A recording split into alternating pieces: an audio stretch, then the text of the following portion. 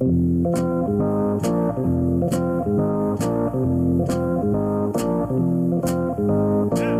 was Kershaw tipping pitches, CJ, how does the hitter see that and take advantage? Well, first and foremost, Chris, if it did happen, it always happens when the pitcher is in the stretch. Rarely can you pick up pitches when a guy is throwing from the windup, and that's what we saw in that seventh inning.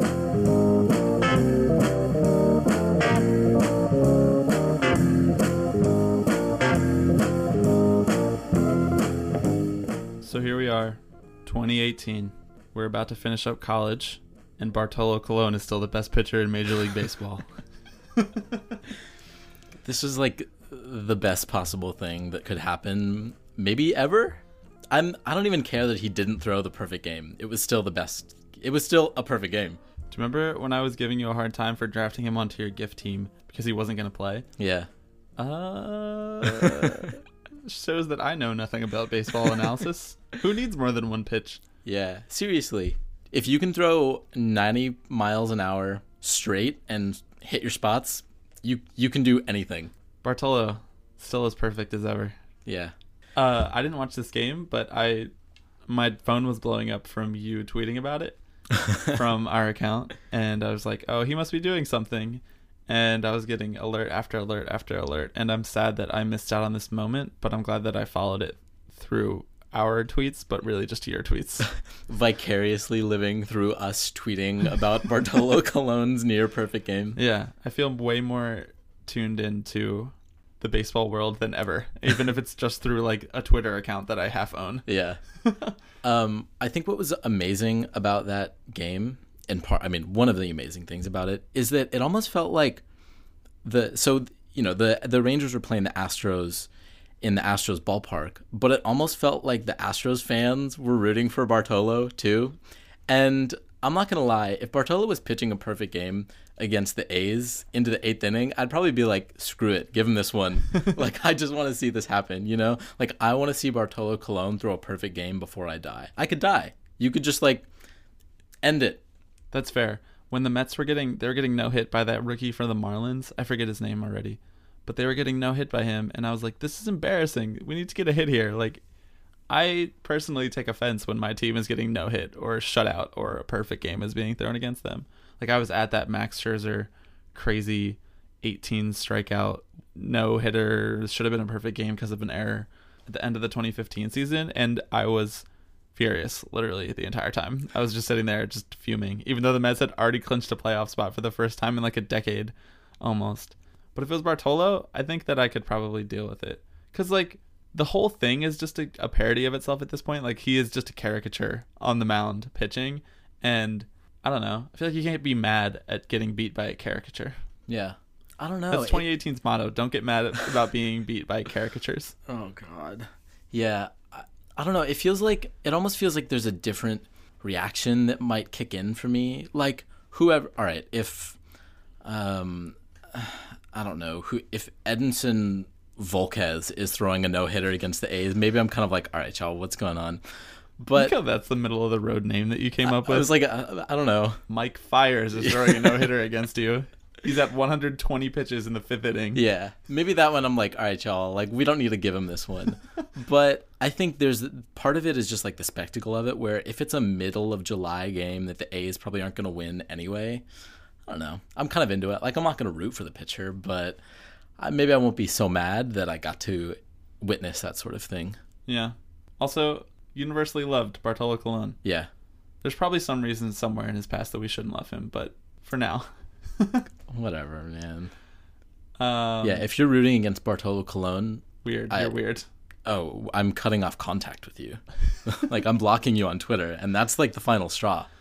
Getting blocked by us on Twitter? Yeah. Yeah, you're going to get lumped right in with all of those fake bots that follow us on Twitter. We block all them so we can have only #real followers. Authentic engagement. No fake friends, man. Yeah. No new friends either. Yeah, true. Speaking of no new friends, our man, Drake, popped up in the baseball world recently, which is rare because he usually reserves his celebrity sports crossovers for the basketball world, namely the Toronto Raptors or the Kentucky Wildcats, when he's feeling like being a front runner and Kentucky's actually good. But in this case, Jays pitcher Marcus Stroman the Jays got rained out, even though they play in a dome, which is just like, I don't know what's going on with the weather. But I guess like part of their ceiling caved in. Yeah, it was like some ice punctured their roof, and so there was just water streaming in. Oh, okay. It's April, but ice is puncturing the roof and water is streaming in. Glad to know that your dome works. Yeah. All-weather facility. Well done. Anyway, so the Jays had the day off, and Marcus Stroman decided that he was going to go hang out with Drake. And we'll link to this. It's just a little article written by Cut4, but there's a picture of Marcus Stroman and I guess some of his friends, Drake and Drake's friends. Yeah. There's just a bunch of dudes standing around in the picture. I only know Marcus Stroman and Jake, but and I only know Marcus Stroman and Drake, but I just assume that there's just a lot of guys hanging around, managers, agents, that kind of thing, that are just there for these kind of events. I've never really been to one. I would love to just be a fly on the wall, but it's beautiful, and I felt like I needed to bring it up because this is a perfect crossover of who I am. And also, Drake had plates with his face on them in this picture that Marcus Stroman tweeted out. So, And really, would you expect anything else from him? I don't... Last week's episode of Atlanta was just a parody of Drake. Have you watched it yet? No. It's literally called Champagne Poppy. And they just basically make fun of Drake, and the entire time it's just a 30-minute roast of Drake. And this was well-timed with our podcast and a baseball overlap with him. So, I don't know. There's not that much else to say about that, except that I love Drake and I love baseball. And Marcus Stroman is easily one of the best follows on baseball Twitter. Oh my God, I love Marcus Stroman so much. Now, you realize this means all the transition songs for this episode have to be Drake now. Is it my turn to choose the music? It is your turn to choose the music, so you have the authority to do it. In that case, in 5 minutes, you're about to hear, I don't know, Six God. Oh, God's man. Plan. I would love to see which rappers specific baseball players like choose to hang out with, you know? Like, I'm not sure that there are many baseball players that would choose to hang out with rappers. I feel like 75% of them would choose to hang out with gospel singers, yeah, probably. Christian rock artists. Yeah, there you go. It's more like the white Christian rock. That's what Nimmo walks up to. Yeah. And it's like really Christian rock. Like it's not... So remember the band Reliant K? Yep. That was like kind of undercover, low-key Christian rock. No, this is like, God has a plan for us. He's like walking up to that, and he's like, God gave me the strength to be here. Yeah. And I'm just like, whatever gets you hyped to hit a double. You know, one of these days we're going to have to do an entire episode just dedicated to walk-off songs because there's just so much that's ripe for content there. I feel like not enough people take it seriously enough. Or some people take it too seriously. Yeah. I think we talked about it with Fernando, but I think more people should have like joking walk-up songs. Yeah. I feel Wilmer's probably started kind of like a joke, or not a joke. I don't want to say a joke because that has like a negative connotation, but just like a have a little fun with it kind of thing. He walks up to the Friends walk-up song. If you don't know, I don't know. I'd walk up to something weird. Yeah. Maybe I'd just hit like random on my Spotify. Like it's just, I don't know what it's going to be each week. I'm just going to hit the random button. First song that comes up. If it's Kelly Clarkson, it's Kelly Clarkson. I don't know, man. If it's Kelly Clarkson, it's Kelly Clarkson. What if I walked up to like a Rush song? Just like a sick drum part that just comes in and just gets you super hype. And every time I walked up, I'd just do a little drum part with the bat or whatnot.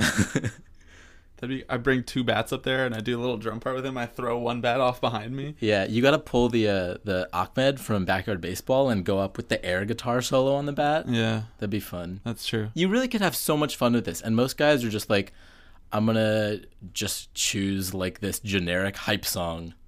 Or I'm going to choose this Drake song if you're Yeah. Michael Conforto. Yeah. Who has only ever walked up to Drake. This is in his like 3rd year. Yeah. And he's only ever walked up to different, not even good Drake songs. Yeah, seriously, we have to talk more about this, but at a later point. Yes, because we've already talked about Drake for too long. So it's fitting. This next topic that we're about to talk about is fitting because Shohei Ohtani's actually about to take the mound right now as we're recording. But I want to talk about something that the Angels did, I guess, over the weekend when they were playing the Royals. And they were playing at Kauffman Stadium, I believe. And so there were these 3 Japanese women who were like international exchange students or something who had come to see Shohei Ohtani play, essentially. And so they had been trying to like get his attention I guess, and they were cheering his name and everything. And then part of the way through the game, a security guard came over and told them that they were being too loud, that they were, I guess, cheering too hard for him. The request had come from the Angels dugout that could they please keep it down during his at-bats. Because like he was getting distracted, or Well, the funny part is that when Ohtani was asked about it after the game, he was like, no, that request didn't come from me. Mike Scioscia just made that executive decision to be like, every fan can't cheer for Shohei Ohtani too loud. It's going to get in his head. do you expect anything different from Mike Scioscia? I so don't. Scioscia? Scioscia? I think it's Scioscia. There's a lot of S's and C's going on in that name. Yeah. Yeah, this is the guy who in the preseason got really upset that there were swear words on one of their like hype playlists. Yeah. What do you think Ohtani thinks about Scioscia? Let's go in the head of Shohei Ohtani briefly. I don't even know what I think about Mike Scioscia. Like, I just think of him as a dad. Yeah. But not the cool kind. No. I mean, he's like the guy who wears jeans and New Balances on his days off, you know? I wear jeans and New Balances. All right, but not like those New Balances, like running shoes, jeans with his running shoes. Oh, that's fair. That's funny that you said that because I'm wearing jeans and New Balances right now. And I don't always wear these New Balances. All right, but Mike Scioscia could not pull off the all-white shoe look. Are you kidding me? Oh yeah. Should we put a picture of my shoes in the podcast description so people have something to reference? We're giving Mike Scioscia fashion advice right now. Yeah. What a lame-o. I know. What a loser. I know. That's really funny though. I wonder how 3 people were making enough noise that it actually bothered Mike Scioscia. Yeah, right? That's impressive. That's like Nats lady. Did you see that like 3 weeks ago? Yeah. The Mets were playing the Nats in the extra innings game, and just some lady was standing close enough to the microphone, and she was just screaming during the windup to every pitch. She was just screaming at the top of her lungs. Not even anything. She wasn't screaming words. She wasn't screaming cheers. She was just making noise, just loud noise. She's just going in the windup to every pitch, and I'm like, props to you. Yeah. Like, she had a lot of durability going on there. Yeah, I'm not even mad. If you're actually into it and you're cheering, you know, you do you. Really? I was kind of mad. I mean, I'd be pretty mad. That's interesting, though. I wonder, Mike Scioscia just taking it upon himself to think that this might bother Ohtani during his at-bats, as if he's never been cheered for. As if they probably weren't freaking out every time he came to bat when he was in Japan. Yeah, right? At age 18 and being the best player in the league. Not to mention you're shushing the 3 people who came here specifically to see this one man play. And it's like, no, you guys got to take the fandom down like 20%. You just tell Angels Stadium to take it. You know how they, how the scoreboards always flash like get loud? Do they flash like get quiet? You know, like shh. Instead of like the hand clapping, it's like the shushing motion. This might be the one place that football is ahead of baseball. Because football stadiums have it down pat pretty well. I feel like when your team is on offense, you know to stay quiet while your team's in the huddle so they can hear each other. Yeah. And then when the other team has the ball, you just go ape shit. Yeah, the whole time. Screaming.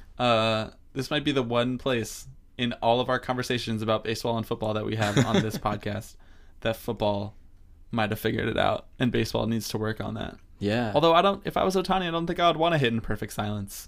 I feel like the noise probably messes with the pitcher most. Yeah. Yeah, I feel like in that 0.6 seconds of reaction time that you have, are you really thinking, I can't hear? Yeah. The ball's coming and you're like, the girl who's talking about me behind me has to shut up. Like, I don't know. Yeah, you think about other sports and... What's the scenario that would actually affect you? Like, if it was your mom, she's just yelling, Alex! Like, honey, pull your pants up. Yeah. Your fly's down. Yeah, that might bother me. I guess. That's about it. I feel like you hear about a lot of major leaguers who talk about just being able to totally block everything out. Yeah. I feel like it would be more in my head if there was complete silence. That's one thing on the long list of reasons that I couldn't be a Major League Baseball player. Yeah. Very bad at blocking things out. Yeah. If I can hear music with words, I can't, like, read. Like, I can't read something, like, on my phone. I get distracted. Yeah. Or if, like, the TV's on and I want to be reading something at the same time, I have to mute it. The only sound that I can hear while I'm trying to, like, function cognitively it's like jazz. Listen to the same 3 jazz albums, writing every paper that I wrote in college. That's probably up there on the reasons I can't be an MLB player. Yeah, definitely. That's like top 3. I mean, I have the size, speed, athleticism. I have the raw talent for sure. Everyone's looking for a just under 6 foot white kid who throws 78 with a partially torn UCL. Baseball really is like one of the only sports, I think, where the fans have very little impact. Like, the fans really can't do anything to fade. Like, You wouldn't know it sitting in the stands that they have no impact, because they certainly feel that way. Oh, yeah. I had a dude I was at the Mets game on Saturday, and I had a dude who was just literally just screaming advice to Mickey Callaway the whole game. And I'm like, and it was bad advice too. It was like, it's never good advice. who was even pitching on Saturday? Oh, it was Harvey. It was Harvey, and he was like, he was yelling for him to let him keep going. Don't go to the bullpen so early. That's my favorite piece of advice that fans give to the manager. Don't put the bullpen in so early. Let him keep going. Yeah, like, why? Just What is your justification for this? They just... Is it because you don't want to hurt his see- feelings? We want Like, to see the same pitcher. Yeah. It doesn't even make sense. He hasn't been good, but just let him keep going. Maybe he'll get better. That actually is how baseball works. You get better as the game goes on. Well, if you're Justin Verlander, I guess you do. Justin Verlander, best pitcher in the league. Yeah. Except for Bartolo, who, again, not to bring it back to Bartolo, but Bartolo Colon outdueled Justin Verlander in 2018. Justin Verlander, it's going to be like 2042. I'm going to wake up. I'm going to have even worse back pain than I do now when I wake up. I'm going to go see the slate of baseball games. I'm going to see that Justin Verlander is starting a game for, I don't even know, some expansion team who needed a pitcher. And they just signed him off the fucking trash heap. And he's going to go like 7 2/3, 11 Ks on 109 pitches. And he's going to be pumping 97 in the 8th inning. Yep. And they're going to pull him for a lefty on lefty situation. That's the only reason. I'm going to be like if you took 100 years from now when Justin Verlander dies, I'm saying 100 years because I never want Justin Verlander to die because I want to see how long his arm will stay on his body. Lives to be 135 years old. And is still pitching. 100 years when Justin Verlander dies. I really want to see the autopsy. Hopefully I'm not alive still then. But I really want to see the autopsy of him, or I want them to do some kind of donate his body to like sports science. And I really want to see what his arm is made of because it's not what normal humans' arms are made of. It's not literally probably it's not just ligaments and tendons Nope. and muscle. It's just like it's rubber. It's like is- slingshots. It is all rubber. It's unbelievable. Unbelievable. His arm does the same motion every time, and it's just nothing changes. He never gets tired, Nope. and he throws with so much arm. Justin Verlander is just pure. He's pure baseball. You're just gonna open it up and find like leather in there. It's gonna be like leather and stitched seams. Honestly, you'd be like, "This is curious." Yeah, this is weird. Let's see if we can replicate this. I love him. I know, me too. You know who else I love? Who? Francisco Lindor. Yeah. Not that long ago, maybe like an hour ago from when we're recording this. It's a Tuesday night, and so they're playing their game. I believe it's the first annual game that they're playing in Puerto Rico, and Lindor, of course, hits a home run in his home country, and the crowd goes absolutely wild. Yeah. Incredible moment. The hand of the mom in the stand, to his mom in the stands, who's like in tears. Yeah. So wholesome. Baseball is so wholesome and good. Although if you ask Clint Hurdle, who we're going to talk about later, he'd probably get mad that Lindor is smiling as he's running around the bases. Oh yeah, or Mark DeRosa? No, not allowed to do that. Yeah. We'll get to that later. But for now, For now, let's appreciate this, and then we can talk about how no one else does. yeah. Francisco Lindor, real good for baseball. Like he might be my favorite player in the game right now. Like looking at it neutrally, like personal fandom aside, he's probably my favorite player in baseball at the moment. Although Shohei Ohtani's getting up there. Yeah, he's wasting no time. Yeah. He has to do it for a little longer first. But did you see that interview? It wasn't even a Lindor interview. It was like the pregame for the whatever the Indians local TV is, and the guy was giving like the pregame rundown. Yeah. And Lindor just walks in front of the camera. Yeah. Like, this guy's trying to do his job, and Lindor Yeah. just walks in front of the camera, and no one gets mad. Yeah. Oh, and starts hugging the He reporter. literally just tackles the reporter and puts him in a bear hug and starts running with him, pulling him away from the camera. The cameraman just pans. They're not doing anything. They don't reshoot it. I see the video like on my Twitter, and everyone's like, "This is great. We love this. We love when Lindor does this funny stuff." I Again, still mad that you took him for the all gift team because he's a gift machine. Yeah, literally everything. Like I said, everything he does is giftable. I wrote that in my like little blurb about him. I wrote that you could put his entire career on as a GIF, but that would just be a video, and it would be a little Truman Show-ish. Be kind of creepy to just watch every second of Lindor's career. We just have one camera on him at all times. But I feel like if we need to talk to, you know what we should do?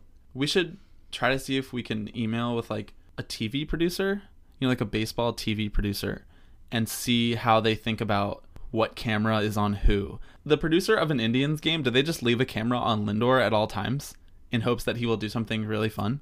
I mean, yeah. Or do they just like pan to him at all big moments? Or like, that'd be a really interesting conversation to have, I think. That is interesting. We should have that conversation, but first we should speculate about what the answer is right now. Yeah. And we should just be completely uninformed. I mean, I think they have a crap ton of cameras, and they probably keep them on a lot of the, you know, because when you see highlights after a play happens, I'm always like, how did the cameraman know that, you know, Tyler Naquin would be smiling at this exact moment in the middle of the sixth inning with nothing happening? Yeah. How did the cameraman think to pan towards the catcher as he's walking back to the dugout and he winks at the opposing manager or something like that? Yeah, you get all the weirdest things. But it would be interesting to kind of know the mechanics behind that. I think so too. So if you're listening to this, please don't steal this idea, because we're going to do it down the road. All right. We should wrap this up and get to a little bit more of the serious stuff. Yeah. So when we come back, a week's worth of toxic masculinity. You know how I like it when you loving on me. I don't want to die for them to miss me. Yes, I see the things that they wishing on me. Hope I got some brothers that outlive me. They gon' tell the story, shit was different with me. God's plan. God's plan. So you mentioned to me before we started recording that it kind of feels like a lot has happened since we recorded last, and that's in part due to the fact that we did a whole off season of baseball podcasts and no baseball is going on. But now that real baseball is back, what comes along with it are some pretty awful and terrible things. Oh man, baseball is back, and which means that so are old men being mad about something. So 3 things happened in the last week that were by all means unacceptable and terrible. And coming into this recording, I felt like that was a lot. Like, I felt like we had a barrage of terrible things to talk about. But the more that I think about it, the more that this is just run of the mill for the baseball world. Yeah, and you can't really take any of these as isolated incidents because they all paint a larger picture about things that are wrong with the sport right now. We basically had Clint Hurdle getting upset at a couple Latin American players on the Cubs. We had some Little League dads being little shits. And then that's one way of putting it. And then we had a former Major League Baseball player just trotting out the old act like you've been there, smart ass, you know, these youngins aren't playing the game the right way line. So a little more specifically, the first thing, Clint Hurdle, manager of the Pirates, longtime baseball grump and play the game the right way enforcer, dating back to his days as like the manager of the Rockies too, right? They were playing a series against the Cubs, and Javi Baez had a really good series, and he, I guess, bat flipped on a couple home runs and got mad at himself when he popped out and was yelling as he was running around the bases or something like that.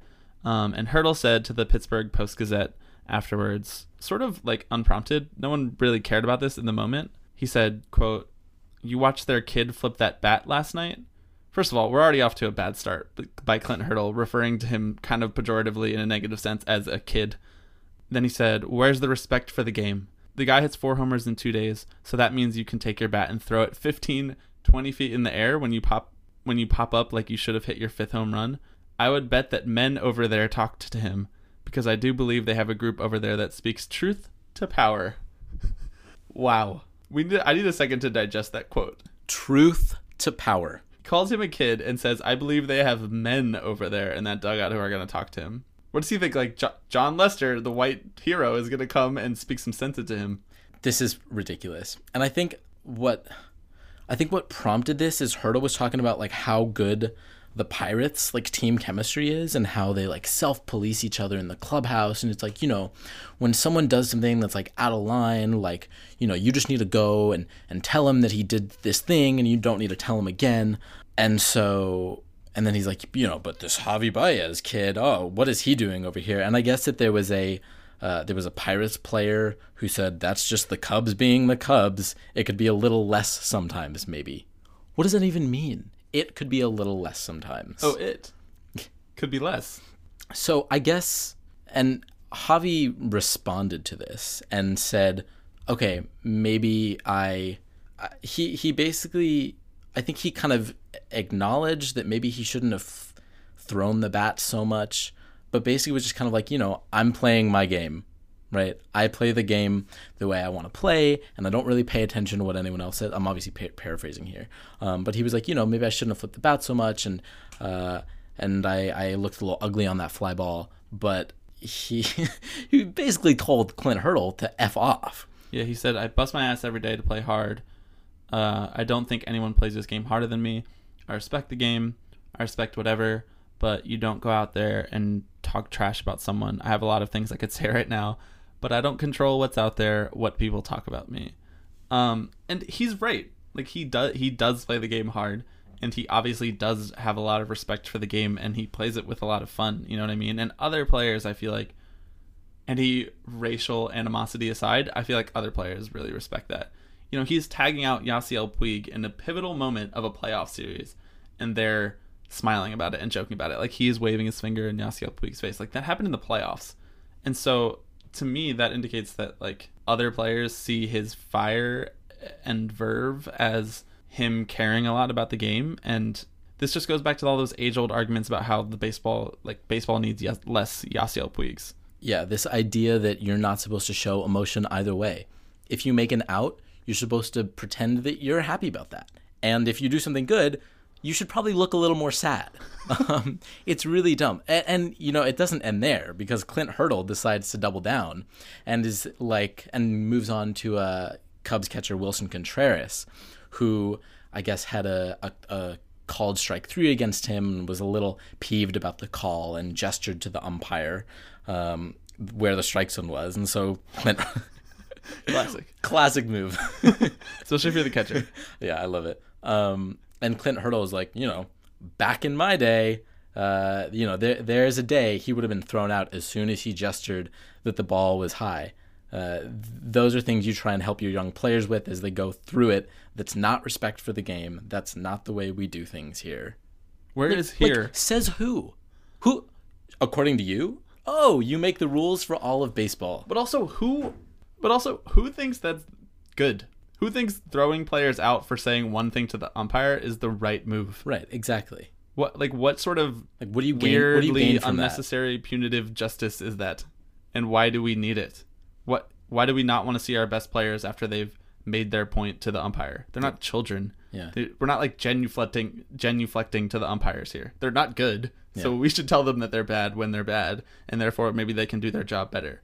I mean, Contreras is the catcher for the Cubs. He knows where the strike zone is, and he knows that he might be hurting his own pitchers by, you know, mouthing off to the umpire, and that's a risk he's willing to take. And if Clint Hertl is the manager of the opposing team, maybe he should just accept that risk, because it might help his team in the long run. I don't understand. Like, what are we mad about? Yeah, this whole tone policing thing that is going on just throughout baseball perpetually is ridiculous. Hertl ended with, there's entitlement all over the world. Sometimes when you have a skill, you can feel special, and you don't get what it looks like. Oh. Most of the time here, we try and show our players what it looks like, and that's usually enough. There's entitlement all over the world. Okay, I feel like the story that more aligns closely, since it's MLB and since it's sort of like an emotions policing kind of thing, is the Mark DeRosa, Brandon Nimmo story, which you also mentioned. Yeah.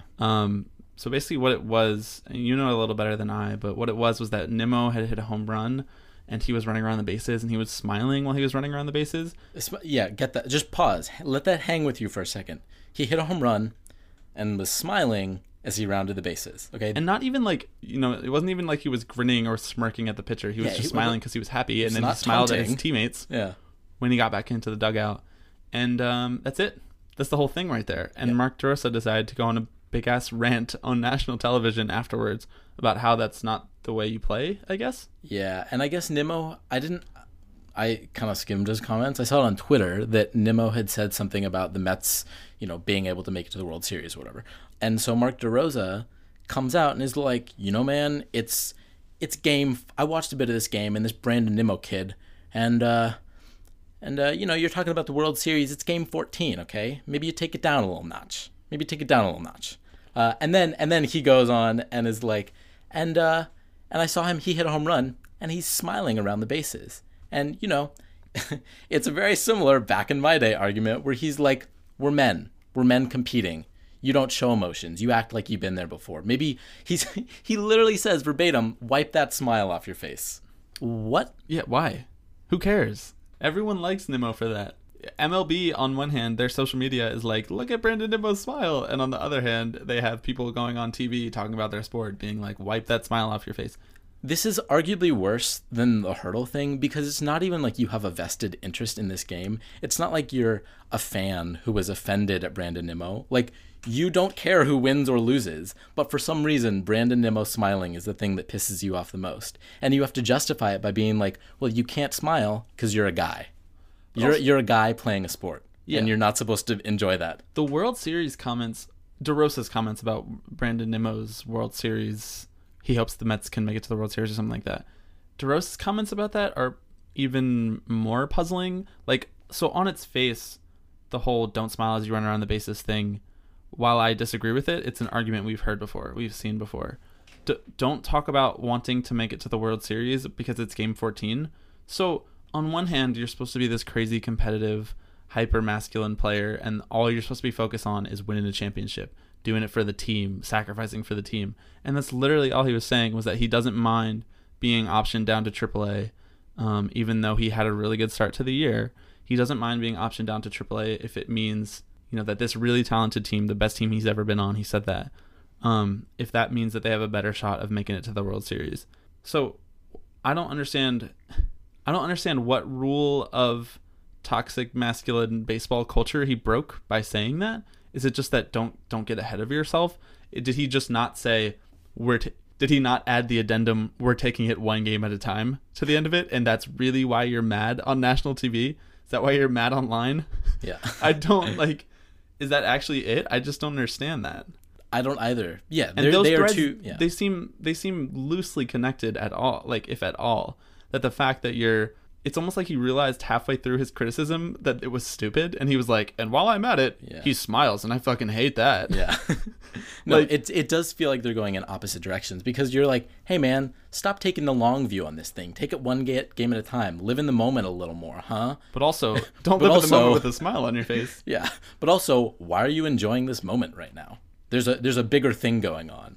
And so, these two stories kind of provide context. They provide a bit of a bookend for another story, which is actually a lot more serious. And that is the New Hampshire Little League story, which we mentioned. The gist of it, I read the Deadspin article of it. I don't know how much has come out since then, or, whether a lot will even come out of this, because it's a youth league, and it's often hard to report on those kind of things. But essentially what it was that the father of an 11-year-old girl who plays in the Oyster River Youth Association Little League filed a complaint with the Little League about how her coaches were encouraging she's the only girl that plays in the league, and her coaches were encouraging the other boys on the team to basically play beanball with her in practice, to try to hit her in the head while they're pitching or while she's in the field, to discourage her from playing baseball and to send her over to the softball league like the rest of the girls who she played t-ball with in the baseball league. The rest of the girls have already transitioned over to softball, and she stayed in baseball.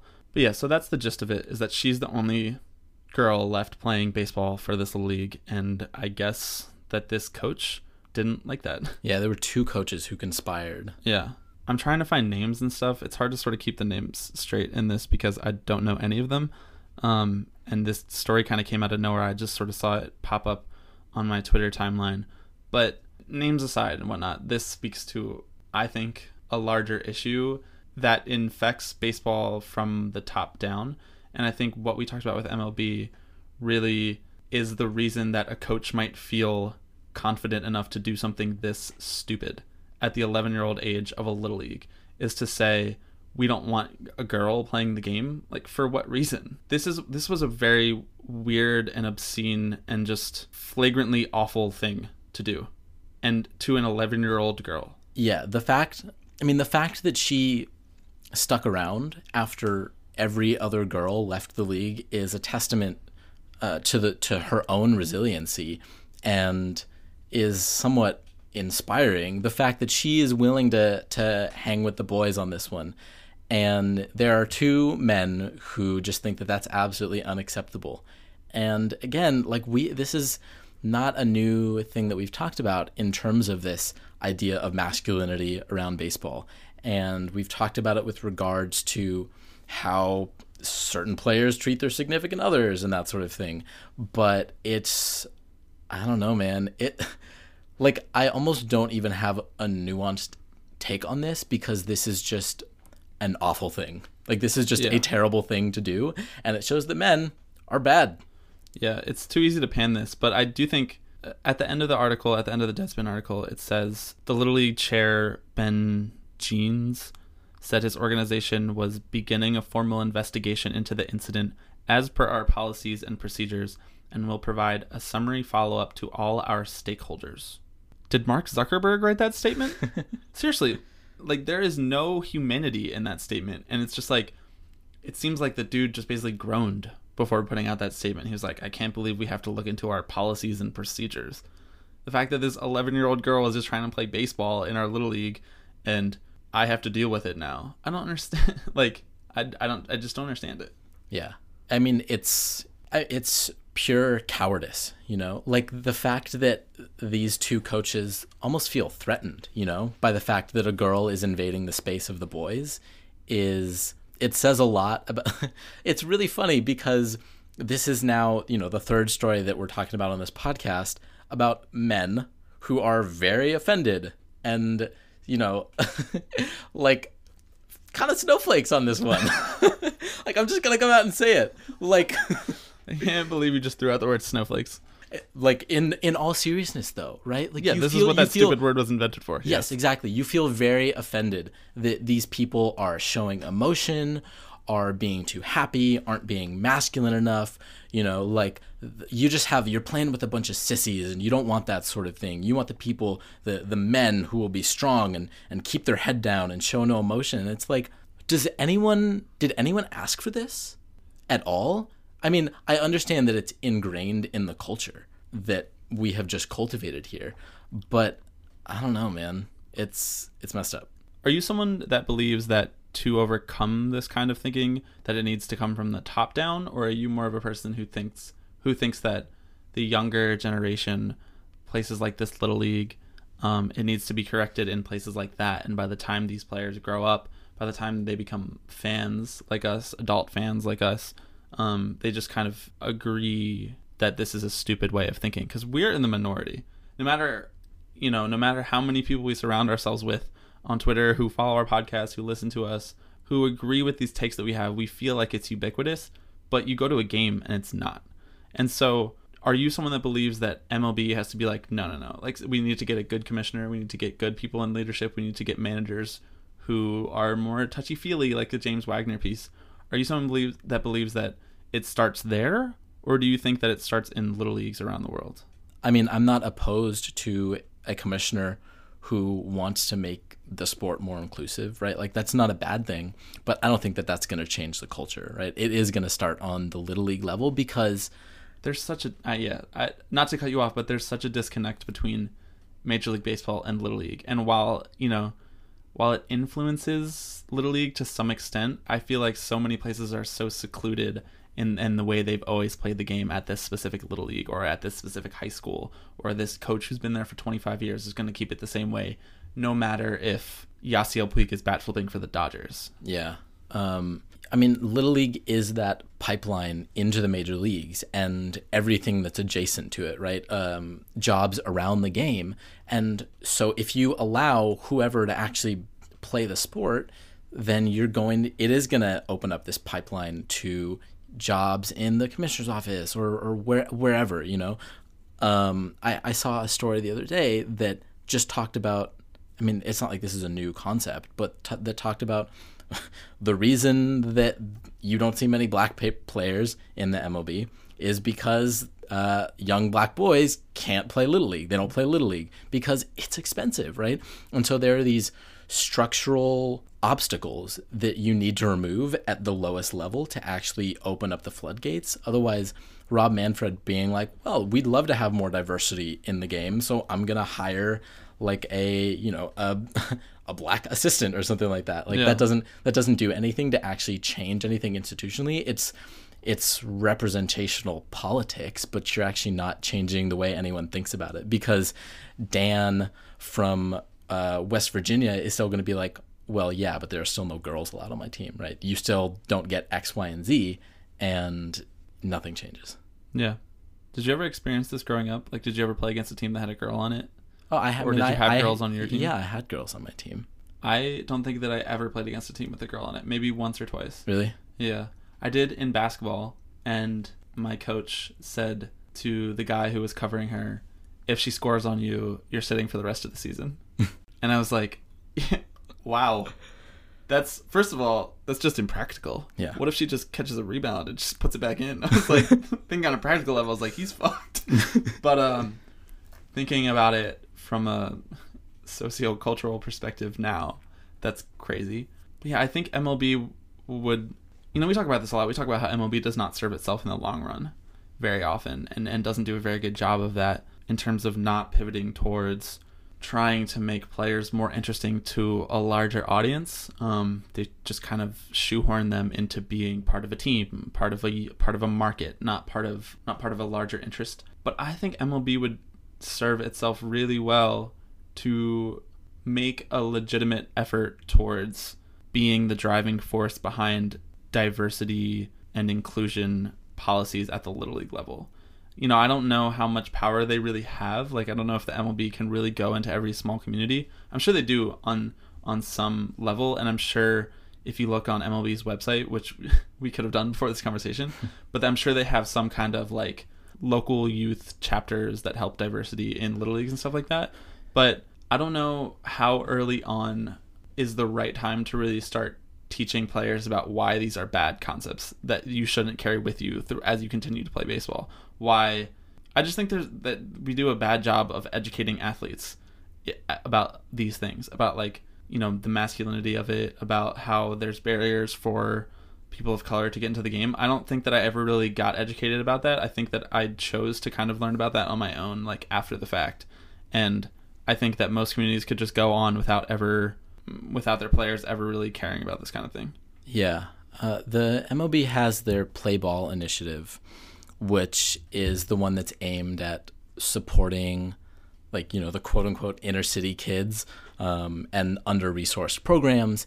And, like you said, we could have looked into a little bit more specifically about the work that they're doing. And I'm sure they're providing some support on a local level, but it really is more than just like throwing money at the problem, right? And being like, well, the answer is that we just need to fund this Little League a little more, right?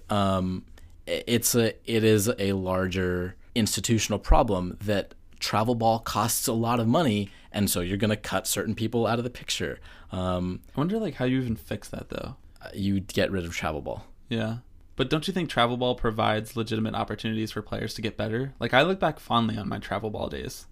Yeah, I don't know. It's almost like we're almost kind of veering off from the conversation here, but it almost reminds you of like charter schools in a certain respect, right? Like, I think we should veer off though, because I think baseball is embedded in American culture in a way that a lot of other sports aren't. Yeah.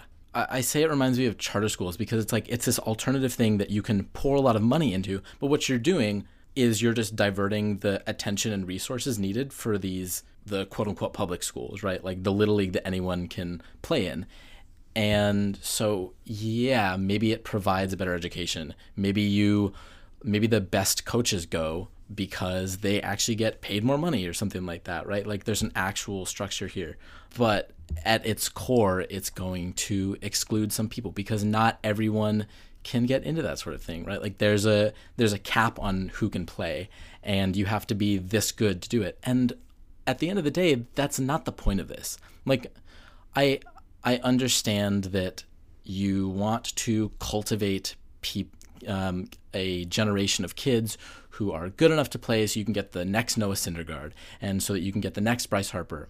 And that's all good and fun. But this is a game for kids, and it's really, really dumb that that the interests of adults ruin that whole thing, right? And there's a bottom line that's made of it. And I know that like that's kind of a different point than we were talking about, but in a way it's not though, because the interest of the adults here is that I haven't talked to these two coaches, but my guess would be that they don't think girls are as good at boys as they don't think girls are as good as boys at baseball. Yeah, and they think that by having girls on their team, they're worse off for it. They think that they could replace that girl with your run-of-the-mill 11-year-old boy, and they would be better off for it. Whether that's the very arbitrary, our team culture would be better because of it, because we don't have to tiptoe around the fact that we have a girl on the field all the time, or whether it's the very, in their mind, practical, boys hit the ball better, boys run faster, boys are stronger, boys throw harder.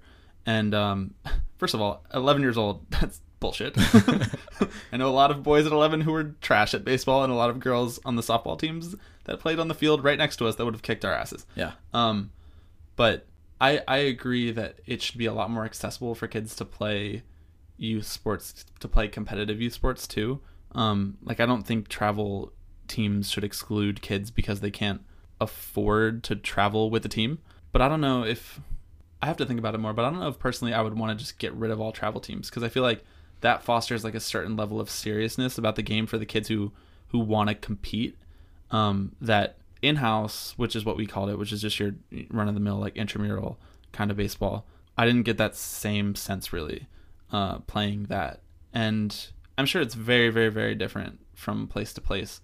I almost feel like there needs to be some sort of, this is like a very idealistic, like academic way of thinking about it, and it's going to come off as impractical, like the way I present this or the way that you would present this. But like, I almost feel like there needs to be a better, like coaches need to be given resources to give them a better idea of how to foster an actually inclusive community on their team. You know what I mean? Like if you sign up to be a Little League coach, you're just a Little League coach, and that's it. All you have to do is show up on the day that you draft teams and get the uniforms and hand them out. Like there is no one, and that's where I think MLB could step in, or whoever could step in, to send people to Little Leagues, to just even to give like an hour long or a week long training session on what it means to include kids of color or girls on your team, and how that might affect your job as a coach. I feel like that would do something. Maybe it wouldn't. Maybe I'm wrong, and maybe it would just be throwing money at the problem or throwing political correctness at the problem. But it's better than doing nothing, because clearly doing nothing is leading to things like this, is leading to girls getting beaned in practice. Yeah, there's obviously no easy solution, but the thing about travel baseball is that like really what good is it doing your 12-year-old to like place them at a slightly higher level? Your 12-year-old like really needed that. I mean, by the time that you're actually, I think, getting somewhere, or like, by the time you hit 14 or 15, you're in high school and you're going to go play for your high school team anyway, because that's how you get noticed and you actually have real coaching. So, and there's a small window in there, right? When you're like 11 or 12 to 14 or 15, where like travel ball is everything. And it's like, does it really have to be? Yeah, I do think it takes itself too seriously, but I sort of got some value out of just knowing what it meant to take baseball seriously. You know what I mean? And I do think like often we overstep that, and baseball always takes itself too seriously.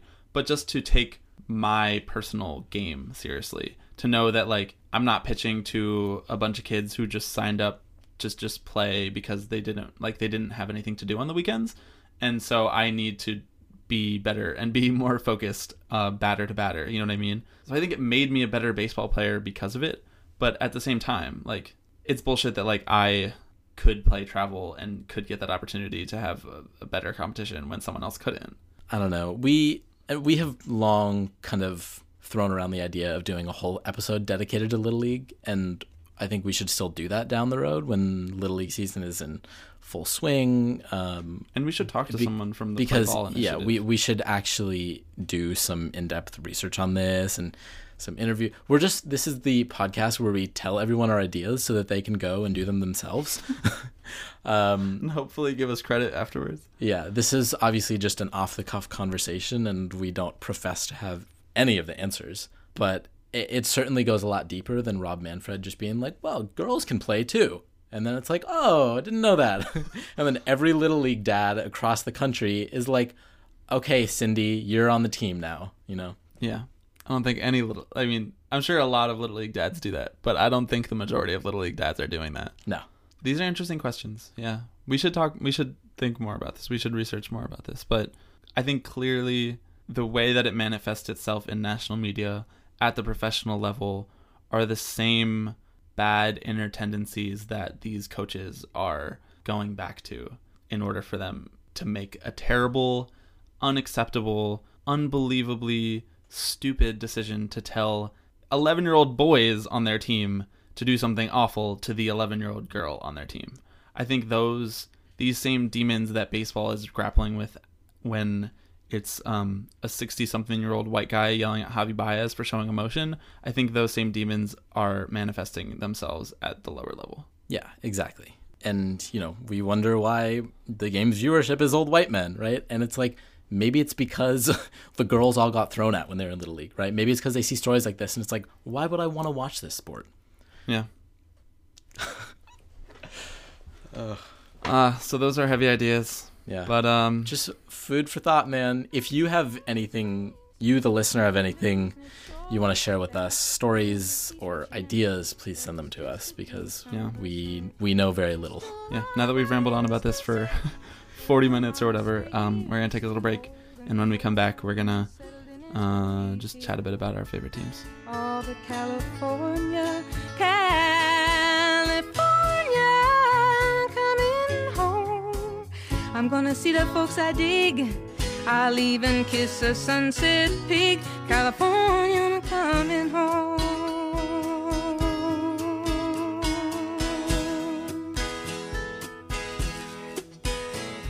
I met a redneck on a Grecian Isle who did the goat dance very well. The Mets are 12-4. They lost today and yesterday and Saturday. I went Monday and Saturday. They lost both times in depressing fashion. But they're 12-4. They're in first. And I still feel anxious every second of every day being a Mets fan. Can you tell me why? It's because it's the Mets. Yeah. That loss on Monday night, it really pulled on some bad memories that I feel like I've buried deep down. A Colorado Rockies loss in 2015. Some losses way back at Shea Stadium. The last game I ever went to at Shea Stadium, it wasn't the final game at Shea, but it was in that last season. And David Wright hit 2 home runs, and they were up like 8-1, and the bullpen blew it. And honestly, I was feeling a lot of the same things on Monday night.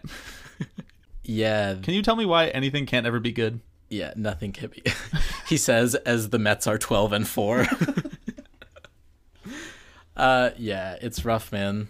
Everybody has those days. I'm not here to whine about the Mets. I'm here to talk glowingly about the Mets, but I just need to get it out into the open that I just don't trust myself when I start to feel good about something. I know. It's one of those things where it's like an imposter syndrome sort of thing where it's like the rug's going to be pulled out from under us at any second, and it's going to be, and the Mets are going to lose the next 30 straight, and they're going to be 12-33 or whatever. So Anthony DiComo, after the game, he does like a... Is that friend of the pod, Anthony DiComo? Friend of the pod, first guest of the pod, Anthony DiComo.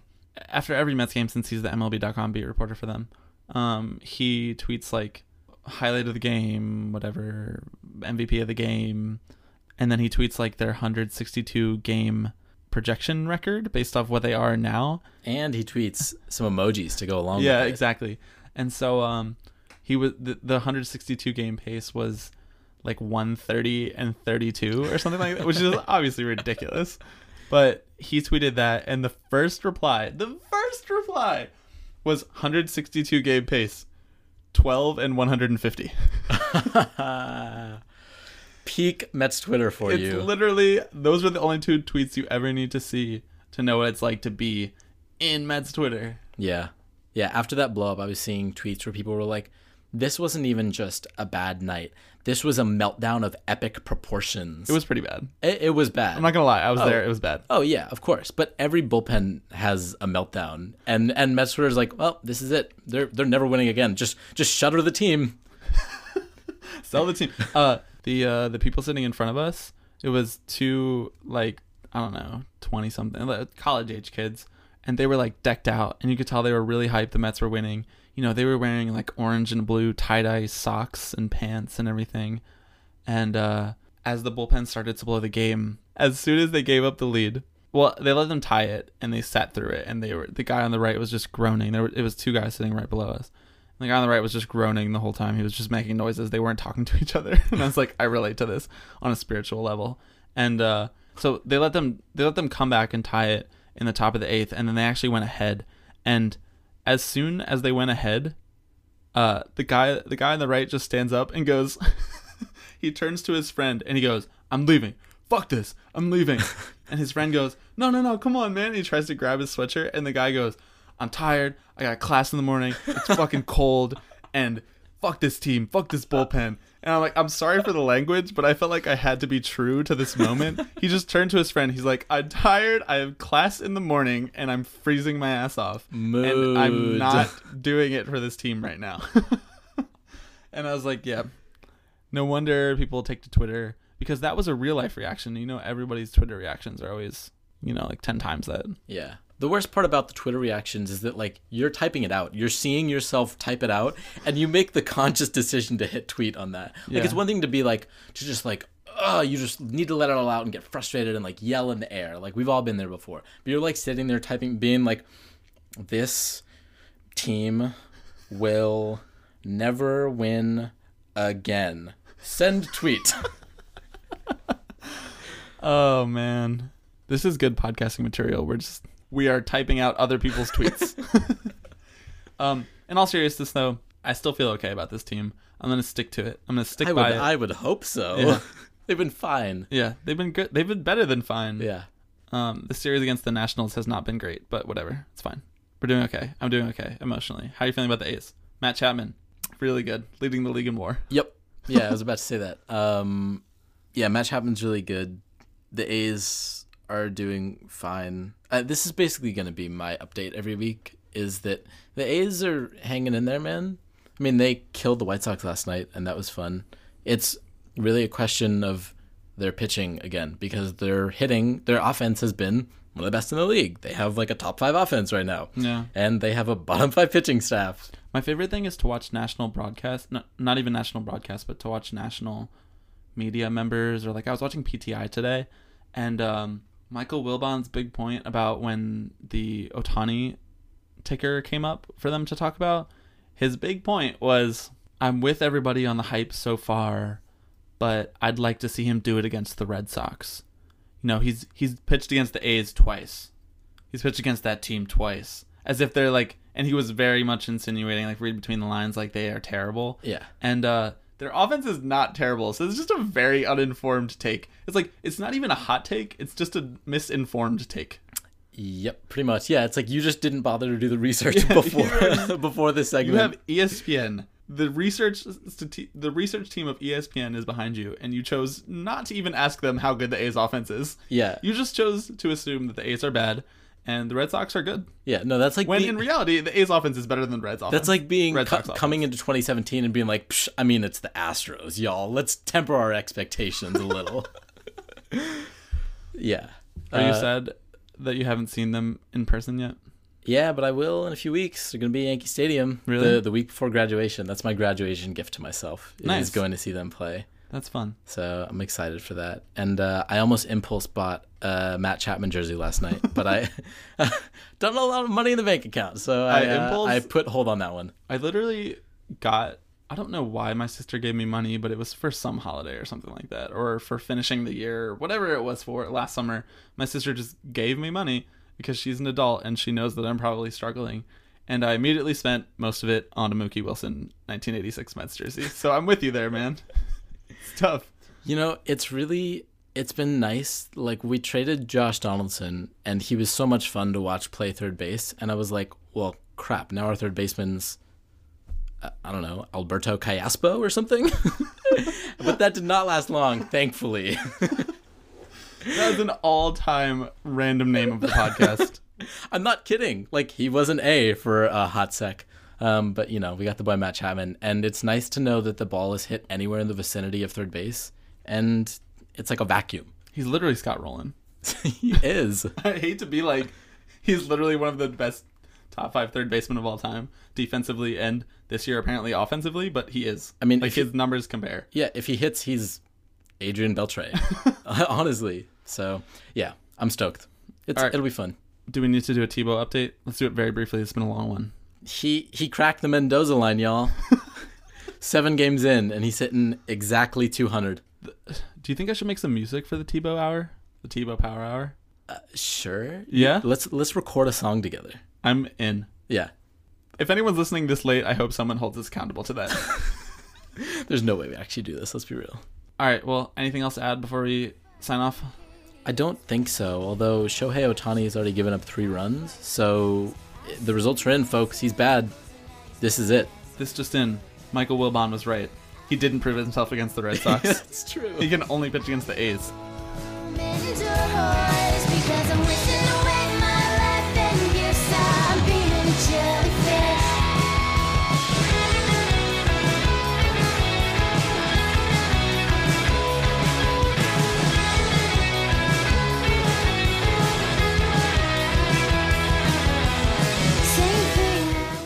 So we know we sort of talked your ears off with some hashtag heavy content, but sometimes baseball demands it. And if you have thoughts about that, if you have some personal experience to lend to the conversation, we would be very welcome to hearing about that. But if not, just let us know what you thought of the episode, of the conversation. Or if you just want to tell us your justification for sending a "the Mets are never going to win ever again" tweet, then you can do that too. It's tippingpitchespod@gmail.com. We'll be more than happy to read what went into your thought process. Yeah, you know, we don't get much fan mail, and it kind of makes me sad. So please send us something, even if you're telling us you don't like the podcast, that's fine. At least you listen, right? Let us know. Don't tell us that. Rate us and review us on iTunes. Yeah, please. 5 stars. Yeah, and even if you hate us, just like rate us 5 stars for even going through this for you. Give us a hate listen and then a 5-star. All right, that's all we got for this week, and we'll be back with you next week. Thanks. Probably at our 5th location in 5 weeks. Thanks, y'all.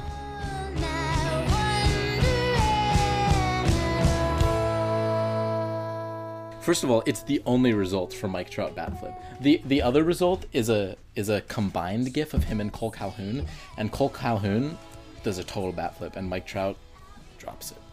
I'm like, ugh. He literally just puts it down. It's not a bat flip. He's like, If it's a bat flip in the sense that his hand opens. yeah, it flips towards the ground. Being a piece of shit.